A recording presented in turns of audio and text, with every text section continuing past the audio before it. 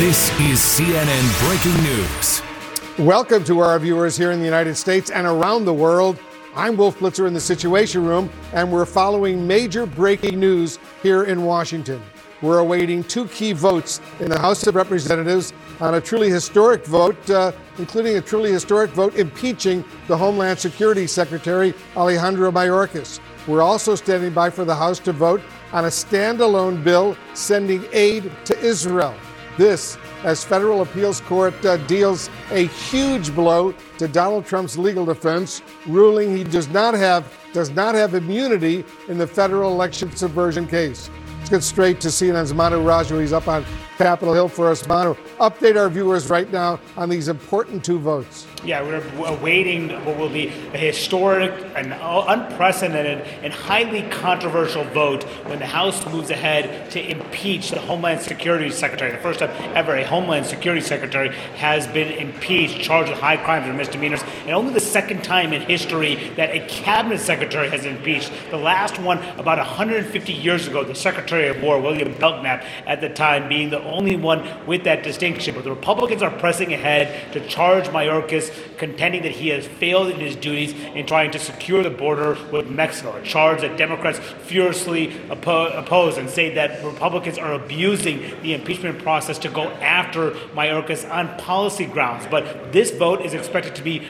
razor thin. There's already this narrow House Republican majority. They cannot afford more than 3 Republican defections in order to move forward on these charges. We do expect 2 Republicans to vote against it. A handful of members have not said how they will vote, but House Republican leaders are confident that they will get there. Now, this also comes as the House GOP leadership is pressing ahead with a standalone $17.6 billion package to fund Israel, provide emergency aid for Israel. This is also controversial because Democrats want to tie this to Ukraine aid, to Taiwan aid, as well as the new border security package that was negotiated in the Senate with the White House. They want this in all one package. Mike Johnson has instead pushed for a standalone bill. The White House has threatened to veto it because of this effort, and House Democratic leaders have come out opposed. We expect that bill to fail. They need 2/3 majority in order to get that through because Johnson himself is facing pushback from the right flank over that Israel package because of concerns that it does not cut spending. So that is likely to collapse. Wolf, we do expect when the Mayorkas impeachment vote happens, if in fact he is charged with a high crime or misdemeanor, the Senate, controlled by Democrats, will ultimately kill that effort, dismiss those charges, and he will not be convicted of a crime, Wolf. But this comes at a time of high tension on Capitol Hill. In addition to the Israel aid package collapsing, we expect the border security deal that was cut with the White House, along with the Ukraine and Israel aid in one big package, to also fail tomorrow morning when the Senate takes up that measure amid Republican rebellion and deep division in the GOP ranks on that issue. So much happening, Wolf, but at the end of the day, so much also collapsing amid infighting here in the Capitol.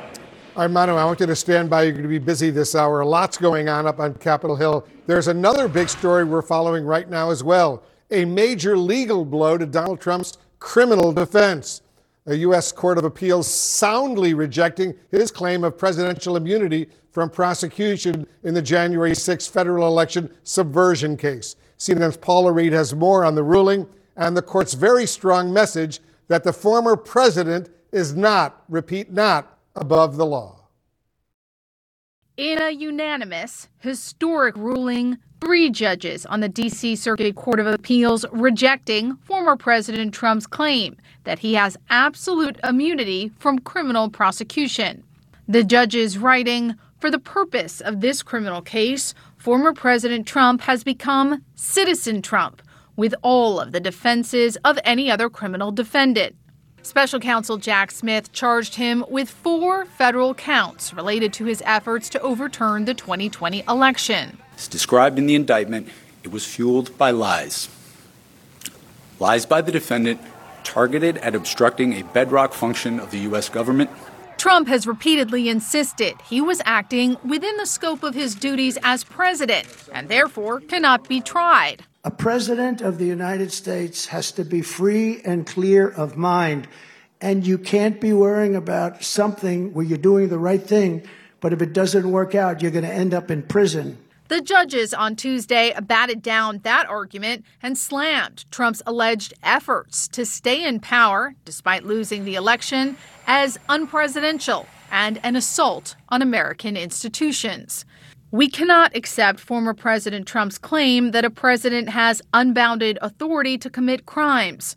Former President Trump's stance would collapse our system of separated powers by placing the president beyond the reach of all three branches.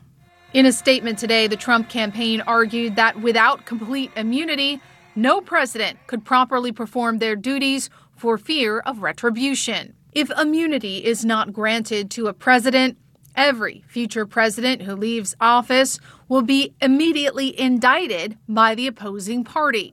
But the court also rejected any suggestion that prosecuting Trump in this case would have a chilling effect on future leaders.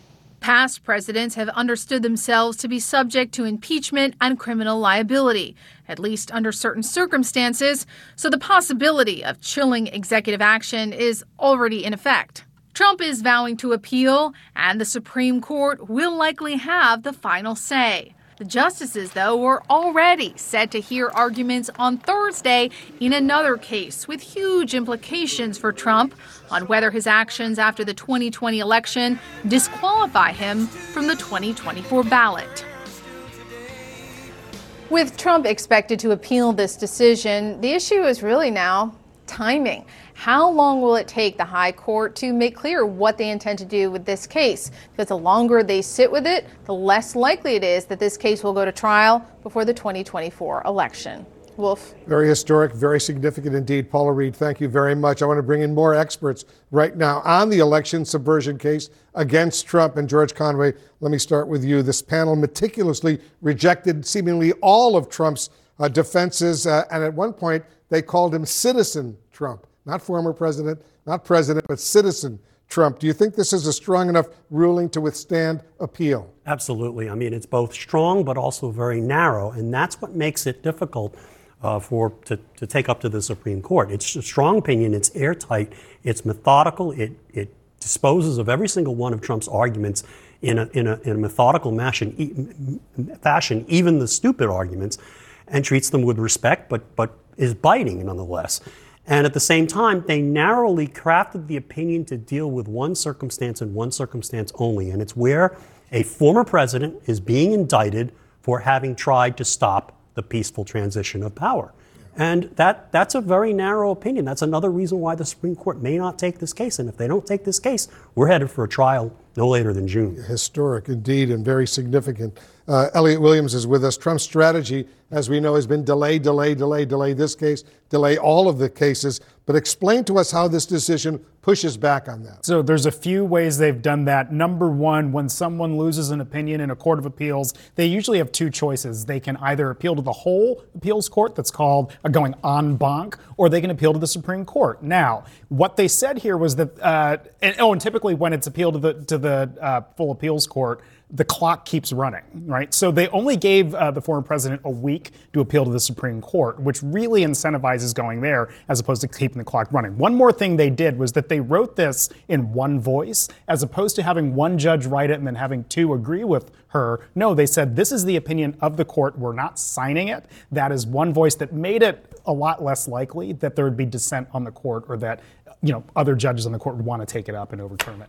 It's interesting. Jamie Gangel is with us. Trump is obviously railing against this Court of Appeals decision. On Truth Social, he said this: a president will be afraid to act for fear of the opposite party's vicious retribution after leaving office. What do you make of that? So, first of all, let's remember no other former president has ever been indicted for trying to overthrow the peaceful transfer of power. If you look at presidents 1 through 44, they're not worried about retribution. This is a Donald Trump problem.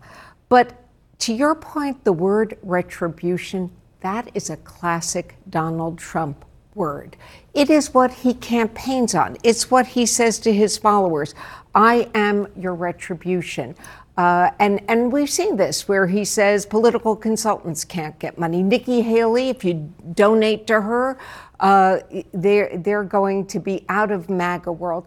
So I think it was not accidental that he used that word. It's a very significant word. Carrie Cordero, do you think the Supreme Court would take up Trump's appeal if, in fact, that happens?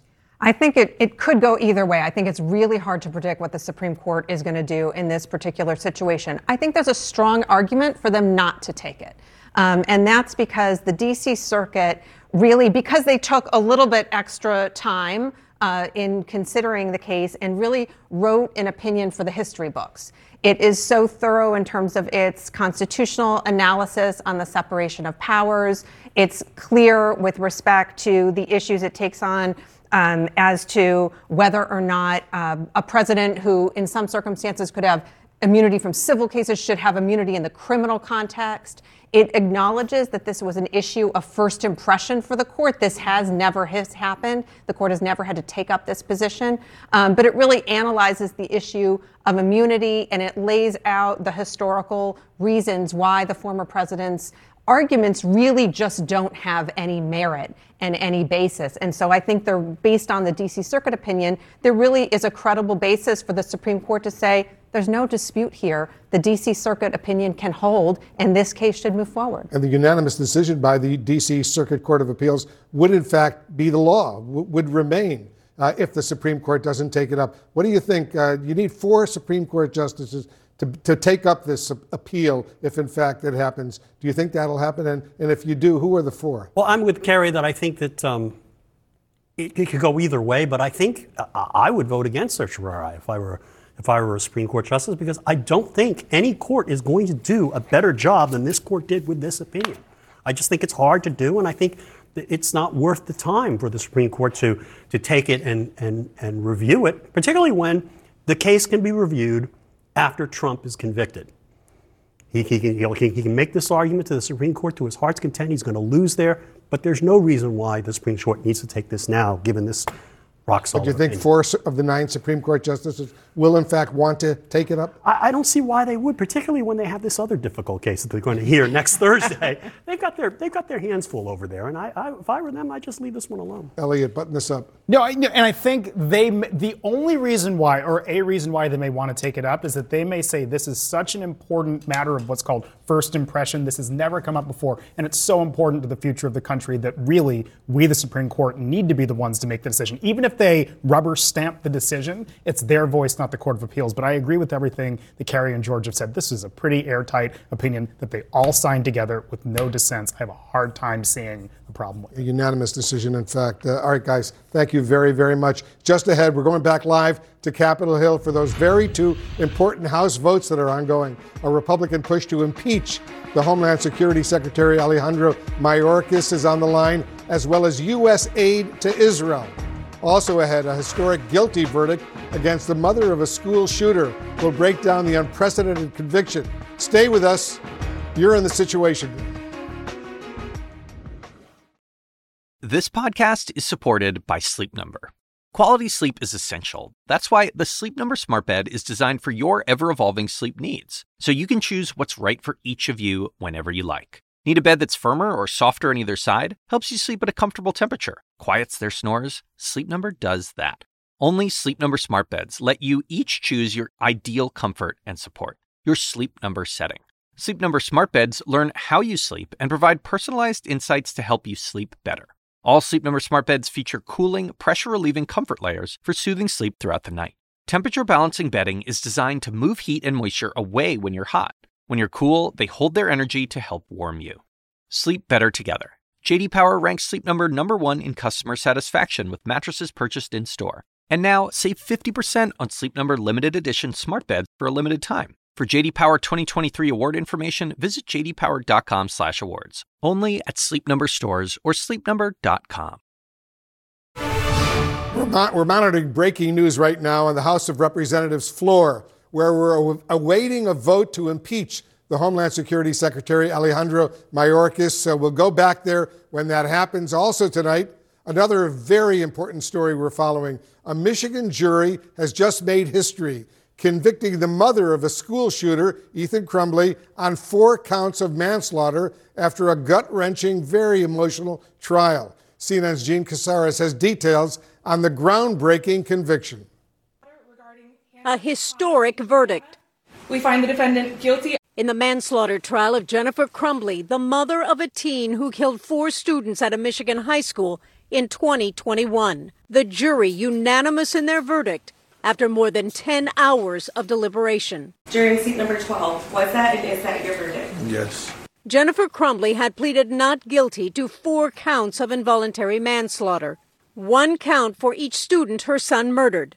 She faces a maximum punishment of up to 15 years in prison for each count, which would run concurrently and will be sentenced in April. On November 30th, 2021, Ethan Crumbley killed Madison Baldwin, Tate Meir, Justin Schilling, and Hannah St. Juliana at Oxford High School using a gun his parents gave him. The case is a novel one and unprecedented in testing the limits of whether a parent of a mass shooter can be held accountable for the attack. This case is a very dangerous one for parents out there. It just is. And it is one of the first of its kind. The jury forewoman said one detail stood out in deliberations. The thing that really hammered it home is that she was the last adult with the gun.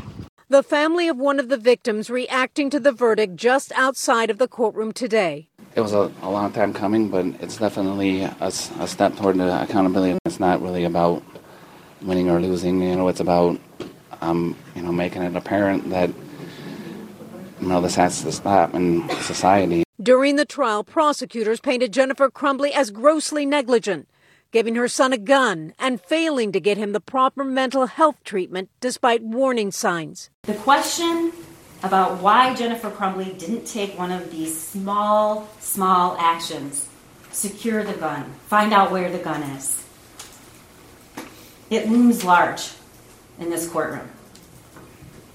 There is no one it looms larger for than the victims and the family members of those kids who were killed on that day. But the 45-year-old's lawyer argued her son's actions could not have been predicted. Can every parent really be responsible for everything their children do? Especially when it's not foreseeable, and this clearly was not foreseeable to Mrs. Crumbley.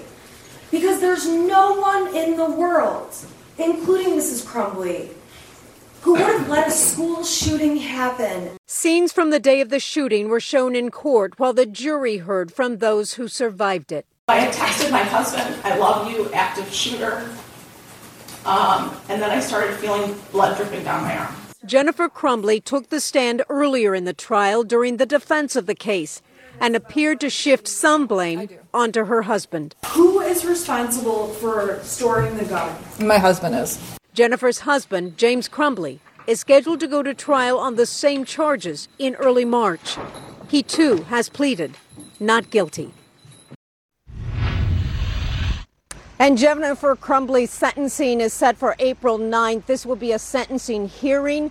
We expect it to be extremely emotional because if there are and there should be victim impact statements, those would be the family members of those 4 students that were gunned down by Ethan Crumbley. No word yet whether James Crumbley's trial will get started 1 month from today on the 9th of March. We will wait and see. Gene Casares on the scene for us as usual. Thank you very much. I want to bring in our chief legal analyst, Laura Coates, right now. Laura, this is the first time a parent of a mass shooter has been criminally charged and convicted of her son's actions. What kind of precedent does this set? Historic verdict. This is the very first time in a long line of, sadly, Wolf, school shootings, mass shootings, and you have not only a living shooter, but also the parents being held to account for what has happened. And many family members unsure of how to channel their need and desire for justice. Well, here it was in the form of having this involuntary manslaughter charge. And what that tells you is it wasn't intentional. That's not what the law requires. It requires recklessness. It requires criminal negligence, that you could have done something differently to save this situation. Now, what's interesting here, of course, is the testimony of the defendant herself. She testified about how she was unsure about his mental health in many ways, that she was focused on other things, that she wouldn't have done anything differently. She pointed the finger at her husband as well. But at the end of the day, I think that the community of jurors here said the evidence is overwhelming, that that day of the actual shooting, You, unlike the school educators who you met with, you were aware that your son had access to a weapon and a school shooting happened. Yeah, it's a heartbreaking situation. Does today's verdict, you think, make it more or less likely that her husband will also be found guilty when he comes up for a trial next month? Frankly, I would be surprised if you had a trial. I'd be more inclined to think of a guilty plea at this point, a change of plea. Because, you know, when you think about the jury pool, if the wife has already been found guilty, and everyone deserves a presumption of innocence, absolutely, and the prosecution has got to carry their burden of proof. But the same set of facts that are surrounding what her defense was will likely be used by this particular defendant as well, save for perhaps an affair or affinity for horses or that he is now responsible for the gun, but it changes the entire dynamic.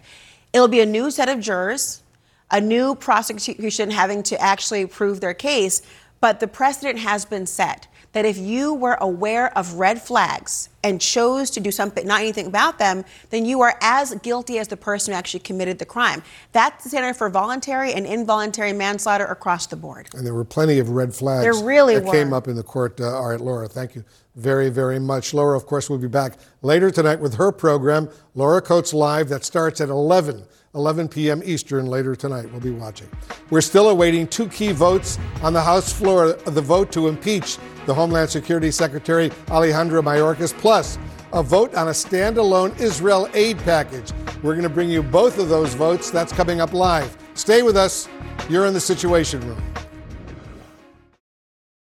The Assignment with me, Audie Cornish. Celebrities of all kinds are speaking publicly about their therapeutic trips, so to speak. It turns out there is a burgeoning industry ready to serve the new influx of people who find themselves turning away from traditional mental health therapy. The gap between what we know and what we don't about psychedelic therapy. Listen to The Assignment with me, Audie Cornish, on your favorite podcast app. More now on the breaking news we're following. Two major votes in the House of Representatives ongoing. I want to bring back our chief congressional correspondent, Manu Raju. He's joining us from Capitol Hill. We're also joined by CNN White House reporter Priscilla Alvarez and our senior political analyst, Gloria Borger. Manu, we've been waiting for this impeachment vote to start now for some time. Is there a holdup? What's going on? Well, typically, Wolf, when these votes are held open, it gives the leadership some time to work over some members, to try to whip them into line, to try to make sure they have the votes. And this is going to be a very, very narrow vote. Republicans have virtually no margin for error. We expect they can only afford to lose 3 Republican votes. Right now, there are 2 who are publicly opposed. A handful of others have not said where they'll come down. Undoubtedly, those conversations are happening. Now, I caught up with some of those members today, and one of them in particular, Tom McClintock, raised concerns about the precedent impeaching Alejandro Mayorkas would set. Can you talk about the precedent you think this vote would set? I think that it lowers the grounds of impeachment to a point where we can expect it to be leveled against every conservative Supreme Court justice, every future Republican president and cabinet member, the moment the Democrats take control, and there'll be nobody there to stop them because we will have been complicit in redefining the fundamental definition of impeachment that the American founders placed in our Constitution. Hey, Congresswoman, how are you going to vote on the Mayorkas impeachment? And that last blowing of the kiss came from Congresswoman Maria Salazar, who, in fact, in the past has opposed moving forward with impeachment, but not saying how she will vote here. She is one person to watch, as well as Congressman Mike Gallagher of Wisconsin, who has not said how he would vote, but did raise concerns, Wolf, in a meeting this morning about moving forward with impeachment. So if there are 4 votes, that would force this effort to collapse. But House GOP leaders still believe that they will get there. They'll pass this, making Mayorkas just the second cabinet secretary ever to be impeached, only to see it to go over to the Senate, which is planning to kill this when it moves over to the Democratic-controlled chamber. It's been about 150 years since the first time that happened. Priscilla, how is the White House reacting to this upcoming impeachment vote? Well, the White House and the Department of Homeland Security have been preparing for this moment. It was clear when House Republicans took control of the House and that they were going to start threatening to impeach Homeland Security Secretary Alejandro Mayorkas. They had essentially telegraphed it. The Department of Homeland Security shortly thereafter hired a private law firm. That happened last year, and there have been strategic meetings with Homeland Security officials and senior White House officials leading up to this. But of course, the secretary really became the face of President Biden's border policies, and he fielded intense criticism from Republicans and sometimes Democrats about the handling of the U.S.-Mexico border. Notably, he was also deeply involved in the ongoing border negotiations to reach that border package that the Senate unveiled on Sunday. And so the White House, again, has been preparing for this. They have noted this was predetermined from the start, that this is a farce and that there's no there. But even so, the House Republicans have moved forward as administration officials expected they would in what is, Wolf, an exceedingly rare move. As you just mentioned, it hasn't happened in over 100 years. Again, the last time this happened was in 1876. And so that is something that administration officials have also reminded reporters of. That's interesting. Gloria, the Democratic-controlled Senate is almost certainly not going to remove Mayorkas from office. Even if he's impeached in the House of Representatives, he's not going to be convicted in the U.S. Senate, where there's a Democratic majority. So what's behind this move from House Republicans? Well, this is a move for Republicans to say they got a trophy. And the trophy is Mayorkas, and he's a symbol of border policy. And they can take it to their constituents, and they can raise money off of it, and they can say, look, we got this scalp. He's the guy running the Department of Homeland Security, and he was at fault for all of this. What they can't say, and there was a lot of testimony about this, is that Mayorkas committed high crimes and misdemeanors. Even attorneys they called as witnesses said that they didn't see it. But what they can tell their constituents is something else. Let me go back to Manu. I understand, Manu, the House vote has just started on the impeachment of Mayorkas. What should we be looking for? Yeah, this vote happening right now, Wolf. We're looking at the Republican no votes. That is going to be critical. We expect all Democrats to vote against impeaching Alejandro Mayorkas. The question is going to be how many no votes. 3, is we're told, at the moment, appears to be the magic numbers. You can see 2 Republicans have already voted no. 3 is the most they can afford. Now, this is just a caution. It depends on absences. If there are more absences than we expect, or some members may vote present, that will lower the threshold for the amount that is needed to ultimately get a majority vote in the chamber. So absences and present votes could change the actual calculation, the math here. But if all things go as we expect they can only lose 3 Republican votes. And you can see, Wolf, there just hitting number 3. We did not know if there would be 3 or not. We expected there would be 2. So here we go. There's not any more margin for error. But again, cautioning absences could change the math here. But there was some expectation going into this vote that this would pass by the narrowest of margins. And at the moment, that is exactly the case. There are 81 members, now fewer than that, 78, 76 going down, who have not voted yet. People are now casting their ballots, but they're casting their voting cards here. But this will go pretty quickly. This is a 5-minute vote. So in the next few minutes, Wolf, we will get a sense about whether or not Mayorkas will be charged with high crimes and misdemeanors with 2 articles of impeachment that Republicans are pushing through. 3 Republican, 4 Republican no votes, Wolf. That suggests that this could collapse. Again, I want to caution. Oh, it went down again to 3. Someone may have actually, sometimes that happens. Sometimes, Wolf, a member may think they're voting yes, and they vote no, and they realize that frantically and change it back the other way. So this backed down to 3 Republican no votes. So at the moment, still enough votes, it appears, to get this through the chamber, but not much time, Wolf. This is still running. There's 2 minutes left here, 2 minutes and 40 seconds, and counting down. 42 no votes, 42 people who have not voted yet, 3 no votes on the Republican side. As you can see, though, Democrats are all voting against impeaching Mayorkas. The big question, how many more Republicans will vote no, Wolf? Yeah, we'll see. 2.5 minutes or so to go. Go ahead, Gloria. Normally, and Manu can speak to this better than anyone, but normally you wouldn't bring a vote like this to the floor unless you were sure you had the votes to do what the Speaker wants to do, which is to impeach Mayorkas. And, in fact, we don't know the answer to that. Maybe the Speaker does. Maybe he knows he's got a couple of votes in his back pocket.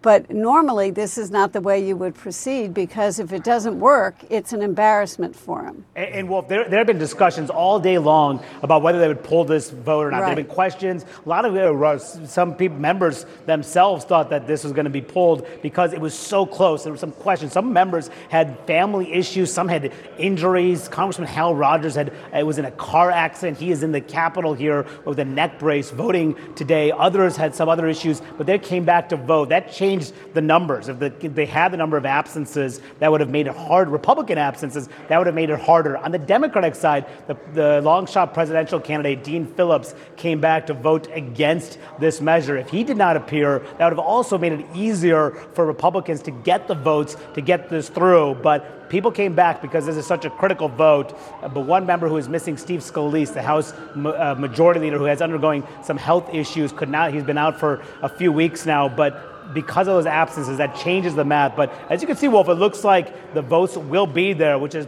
a big, as Gloria said, it would be unlikely that the Republican leadership would have went through with this, not knowing they had the votes. And at the moment, it looks like they will get there, because there are only 3 Republican no votes and 7 Republicans have not yet voted here as this vote is ticking down to the final seconds, Wolf. We'll see what happens, and we'll watch it very closely. You know, it's truly remarkable, Gloria, when you think about it, that House Republicans are attempting to impeach Mayorkas because they claim he failed to control the border, while at the same time they're refusing to take up a bipartisan bill aimed at controlling the border. Well, it's kind of the ultimate cynical act, isn't it? I mean, you're saying here he's guilty of high crimes and misdemeanors because we disagree with him on policy, which is really what this is about.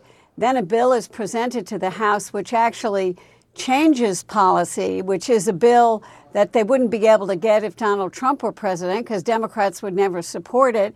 And suddenly they're backing off and saying, you know, it's not good enough, it's not strong enough, we need more time to study it. So, you know, it's just, you know, cynical politics. Yeah, let me follow up with you, Priscilla. You've been doing a lot of reporting on all of this. Republicans claim that we have a major crisis at the border right now, but they're also willing to delay legislation addressing this crisis until next year. How much worse could this situation get simply by waiting? Well, and President Biden is planning to seize on all of that, really flipping the script on Republicans by using both this vote against his Homeland Security Secretary and their threat to not even take up the Senate bill as a way of throwing into question how serious Republicans really are on border security. And we got a preview as to how the president plans to do that on the campaign trail earlier today. Take a listen. If the bill fails, I want to be absolutely clear about something. The American people are going to know why it failed. Every day between now and November, the American people are going to know that the only reason the border is not secure is Donald Trump and his MAGA Republican friends. Now, I've been talking to Democratic strategists who say it's simple here. You can boil down the message. The Democrats wanted a tough deal on immigration and Republicans just didn't want to take it up. That's a one step further than where Democrats have been. Typically, they talk about immigration reform, say Republicans didn't give them what they wanted. But this time, it's not only that, but it's they also were opting to take a tougher approach to the U.S.-Mexico border. Now, again, border numbers are lower than they've been. So whether that argument can actually hold moving forward is a big question. Interesting. Manu, take a look at this. 215, 215. That's the totals right now with 0 time left remaining. What's going on? I will tell you exactly what's going on, Wolf. We had expected Democrat Al Green to not appear for this vote, which is why we thought they can afford 3 Republican defections. It appears that Al Green has showed up and is voting against this, which has changed the math completely. Remember, I have been saying it all depends on the absences. Absences were going to be absolutely critical here. And because the one Republican no vote is Steve Scalise, the House Majority Leader who has health issues, has been undergoing health issues for some time. He was not expected to be here. They had expected one more Democrat not to be here, Al Green. 3 no votes on the Republican side would have been enough to get this through. But because Green has come back, this is now tied 215 to 215. And that means this vote will fail if it stays this way. This vote is still open. That means there may be some efforts here by the Republican leadership to try to twist some arms, try to urge those 3 Republican no votes to vote yes, to change their vote, to get this over the finish line. But if this gavel comes down, Democrats are on the floor right now yelling at the presiding officer to bang the gavel down and close this vote so they can kill it. But there's going to be an effort here by the Republican leadership to try to flip the vote to yes. But even if they kill this now, Wolf, it could be very short-lived. When Steve Scalise comes back, he's expected back sometime maybe later this month, maybe by March. They will have the votes. As you can see there, one more Republican vote would make it 216 to 215. So this could be a short-lived victory for Democrats, but one they would undoubtedly cheer if this 215 to 215 tie stands, which would mean this measure to impeach Mayorkas would fail, Wolf. Yeah, you need a simple majority to impeach. And right now, as you can see, 215.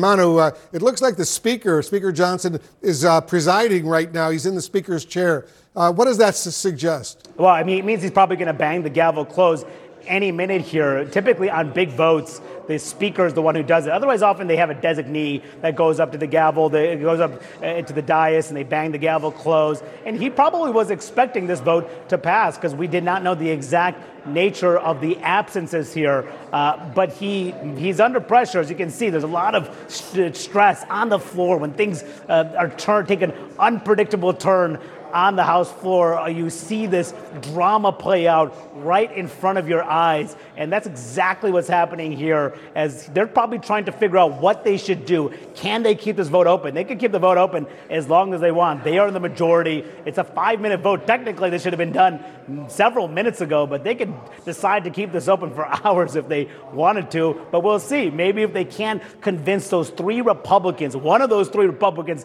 to vote yes, then it'll be time to just bang the gavel shut, take the loss now, and come back later to impeach Mayorkas when Steve Scalise returns to the chamber. But undoubtedly a major twist here, Wolf. The Republican leadership was confident that they would get the votes today, even as they knew it would be by the slimmest of majorities in this razor-thin Republican-led House majority.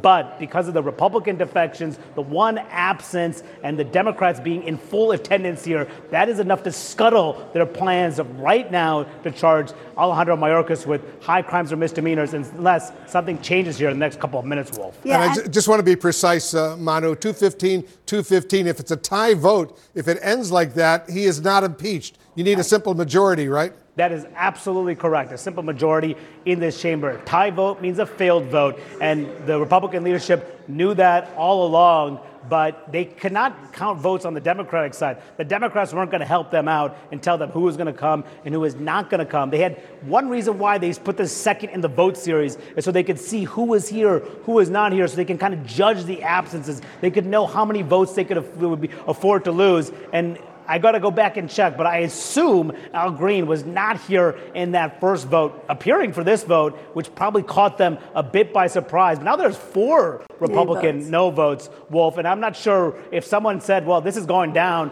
I'm going to vote no. But that could be a problem, Wolf. If that 4th vote stays, that could be a problem, because if Steve Scalise comes back, when he does come back and vote yes to impeach, all right, hold on, Manu. Speaker Johnson is speaking right now. Let's listen.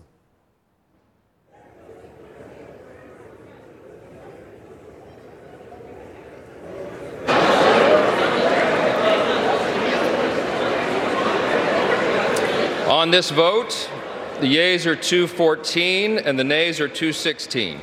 The resolution is not adopted.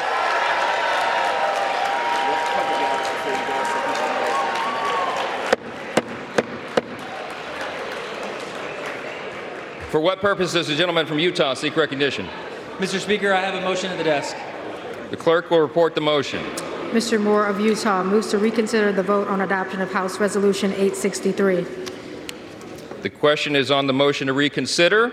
Those in favor say aye. Aye. Those opposed say no. No. The ayes have it. Mr. Speaker. The gentleman from Utah. Mr. Speaker, I request the yeas and nays. The yeas and nays are requested. Those favoring a vote by the yeas and the nays will rise. A sufficient number having risen, the yeas and nays are ordered. Pursuant to Clause 8 of Rule 20, further proceedings on this question are postponed. Pursuant to Clause 8 of Rule 20, the unfinished business is the vote on the motion to suspend the rules and pass H.R. 7217, on which the yeas and nays are ordered. The clerk will report the title. H.R. 7217, a bill making emergency supplemental appropriations to respond to the attacks in Israel for the fiscal year ending September 30th, 2024, and for other purposes. The question is, will the House suspend the rules and pass the bill? Members will record their votes by electronic device. This is a 5-minute vote. All right, I want to go quickly back to Manu Raju, who's watching all of this. It looks like it's failed, at least so far, Manu, to impeach the Secretary of Homeland Security. And now they're taking up this separate legislation, a standalone aid bill for Israel, $17.6 billion for Israel, a standalone bill that President Biden has vowed to veto because it's not part of this broader compromise package. And Wolf, this is also expected to fail, this measure, because of the opposition from Democrats as well as some members on the far right. So we're going to see two failures here pushed forward by the House Republican leadership. And just on the Mayorkas vote, this is a setback, a major setback, one that they had pushed hard to get done and expected this would happen swiftly, but blowing back at them, even as they expected they would have the votes. This is exactly what happened, Wolf. I want to give you a sense of it. There are 3 Republicans, actually, there are 4 officially Republicans who voted against this, but 3 of them are actually firm no votes. It's Ken Buck of Colorado, Tom McClintock of California, and Mike Gallagher of Wisconsin. They are the no votes. A 4th member, Blake Moore, voted against it, but that was for procedural reasons. So they could call up the vote again. So when this vote happens again in the future to impeach Mayorkas, they almost certainly will have the votes to go forward because Steve Scalise, the majority will be back after recovering from an illness, so they'll have a majority vote. But a short-lived victory, but still a victory for Democrats in scuttling this effort that Republicans had hoped they could cheer for the impeachment of Mayorkas, making him the second cabinet secretary ever to face high crimes or misdemeanor charges from the United States House of Representatives. Not happening today because of this failure here. And just in a matter of moments, we do expect this also to fail. Wolf, this vote on the floor to approve $17.6 billion in aid to Israel would need 2/3 majority of the House to do it because House Republicans in the Freedom Caucus, a far-right faction, said that they would not go along with their leadership's effort because it does not cut spending. And then Democrats said they would not go along with it also, Wolf, because it was not tied to aid to Ukraine, aid to Taiwan, as well as the new border security package that had been negotiated with the White House with a handful of senators. They said they did not want to move on this on a standalone basis. The White House has issued a veto threat, and also the Democratic leaders in the House said they would absolutely not go for this. So we do not expect there to be enough Democratic support to get the 2/3 majority to get this Israel aid package through the House. So put efforts by the new speaker to get it through the House, impeachment of Mayorkas and aid to Israel, both on the verge of collapsing after this pretty dramatic series of moments here on the House floor. So just the bottom line on all of this, Manu, if the aid bill for Israel fails and the impeachment vote fails, this would be a huge embarrassment for the Republican leadership in the House.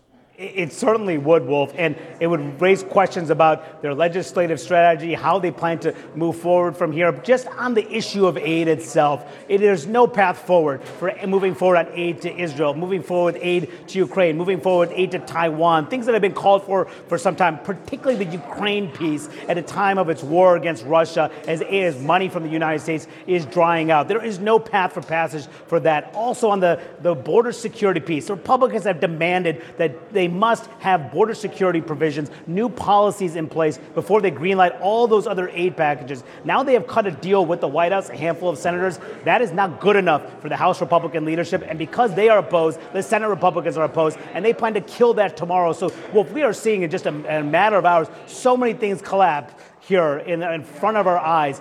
Israel, border security, Ukraine, Taiwan, and now the impeachment of Alejandro Mayorkas, all showing you the perils of managing and governing in this narrowly divided Republican House, Wolf. Very interesting indeed. Very significant historic voting going on right now. Manu, stand by. You're still going to be very busy up there. Right now, I want to bring in former Republican Congressman Adam Kinzinger. Congressman, thanks so much for joining us. First of all, what's your reaction to these, apparently both of these votes, these failed House votes? Well, this is a massive defeat for the leadership of the GOP. Let's keep in mind, so Gallagher, Buck, and McClintock are the 3 no votes on Mayorkas. That took a lot of courage to do that. Blake Moore, but that was for a different reason. That took a lot of courage to do that because the 217 or so other Republicans knew that this should not have gone forward, but you had 3 with the courage to say no. Now, that also portends anything now for the potential Biden impeachment. You know they're going to have to try to bring that forward no matter what evidence they have. If they cannot pass an impeachment of this cabinet member, they're going to have a really hard time getting through the impeachment of Joe Biden. So this is a big embarrassment for Speaker Johnson. On the Israel aid, look, everybody wants aid. Almost everybody wants aid to Israel. But the reason Speaker Johnson is putting this forward is to take off the pressure to bring forward Ukraine aid. That's the whole reason Israel aid is coming forward. So thankfully, there are enough people that are going to have the courage to say no to that because they say, look, yes, Israel's important, but Ukraine right now is basically starving of shells to defeat the Russians, and they can defeat them with our help. So this is the kind of stand that needs to happen if we're going to bring Ukraine aid to the floor. And by the way, if it came to the floor, it would pass overwhelmingly. Speaker Johnson is trying to stop that from happening to assuage his far-right base. It's interesting because the $17.6 billion in proposed aid for Israel normally is something that Democrats and Republicans would support. But in this particular case, so many of them are opposing it. And President Biden himself says if it were to pass, he would veto it because he wants it to be part of this broader package, including the billions in proposed aid for Ukraine. Well, that's correct. And Speaker Johnson and those that are putting this on the floor are hoping that the American people don't understand the game because they're going to go out, they're going to attack after this vote anybody that voted against this. But the American people are smart enough to know this is not about aid to Israel. This is about killing aid to Ukraine, which the American people support. And so, yes, like there is massive, you're going to have some on the far left and far right that oppose aid to Israel on the principle of it. But the vast majority of people don't, but they recognize Ukraine has to get done. Yeah, in his statement that was released by the White House, the president made it clear he supports aid to Israel, but he wants it to be part of this broader package, including the aid to Ukraine and the border protection money, as well as the humanitarian assistance to Palestinians in Gaza. That's why he says he would veto a separate aid package for Israel. Let me go quickly back to Manu Raju, our chief congressional correspondent. What else are you hearing, Manu?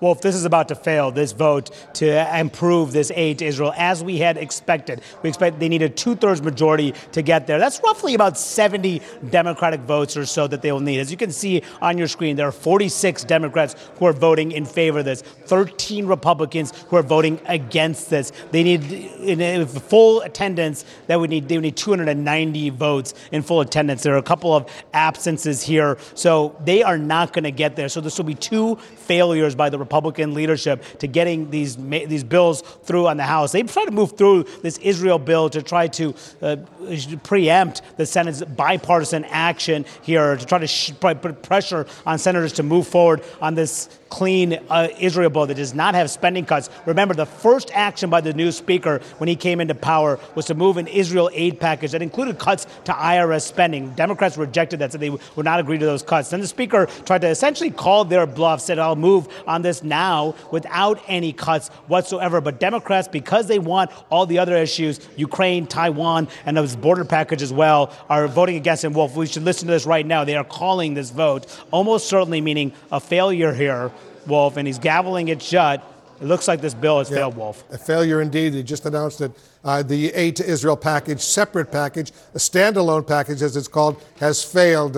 Manu, stand by. I want to bring in Democratic Congressman Eric Swalwell, a key member of the House Judiciary Committee right now. First of all, Congressman, what's your reaction to these 2 votes? It was the right outcome with Secretary Mayorkas, Wolf. This was a sabotage effort by Republicans to take out the guy in charge of keeping the border secure as the president was negotiating with the most conservative members of the Republicans in the Senate. And so the right result is that Mayorkas will not be impeached tonight. And frankly, this just reflects a party who will only follow and echo Donald Trump and what he wants and will show no leadership to address the biggest needs that our country faces. Republican leaders were confident both of these votes would pass. So what changed? You saw some courage from Mike Gallagher from Wisconsin, who said, this isn't how you go about doing this. And that reflected what the Wall Street Journal was saying, which is if you want changes to the border, support the bipartisan legislation that the president is negotiating. And so I hope they don't double down on this and try and bring it back and frankly, get back to governing rather than, just pure ruining. This proposed $17.6 billion standalone aid package for Israel clearly failed tonight as well. President Biden had issued a veto threat.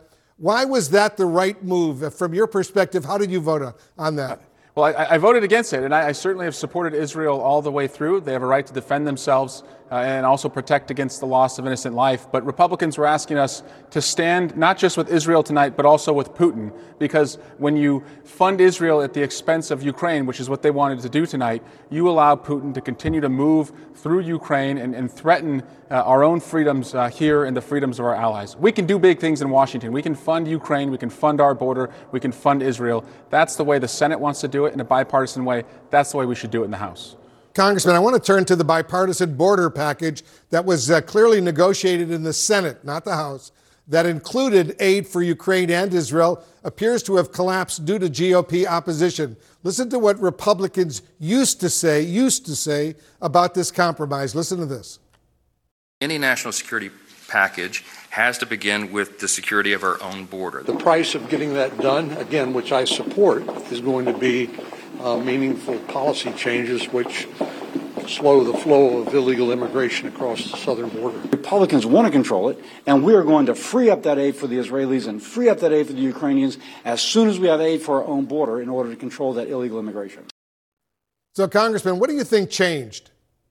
Donald Trump, he said, the quiet part out loud, that this helps Joe Biden. And if you didn't know then, you know now, that MAGA Republicans are not serious, Wolf, about governing. For the last 3 years, every sentence construct has been noun, verb, border. Well, President Biden negotiated with the second most conservative Republican in the Senate, James Lankford, on the Republican border package. Democrats went along because we want to see action there on the border. And now Donald Trump says, don't do that. That helps Biden. And he's walking away from it. That's the difference between a party of leaders, what you're seeing from President Biden, and a party of followers. So what do you see as the next step in this whole process to try to secure the border?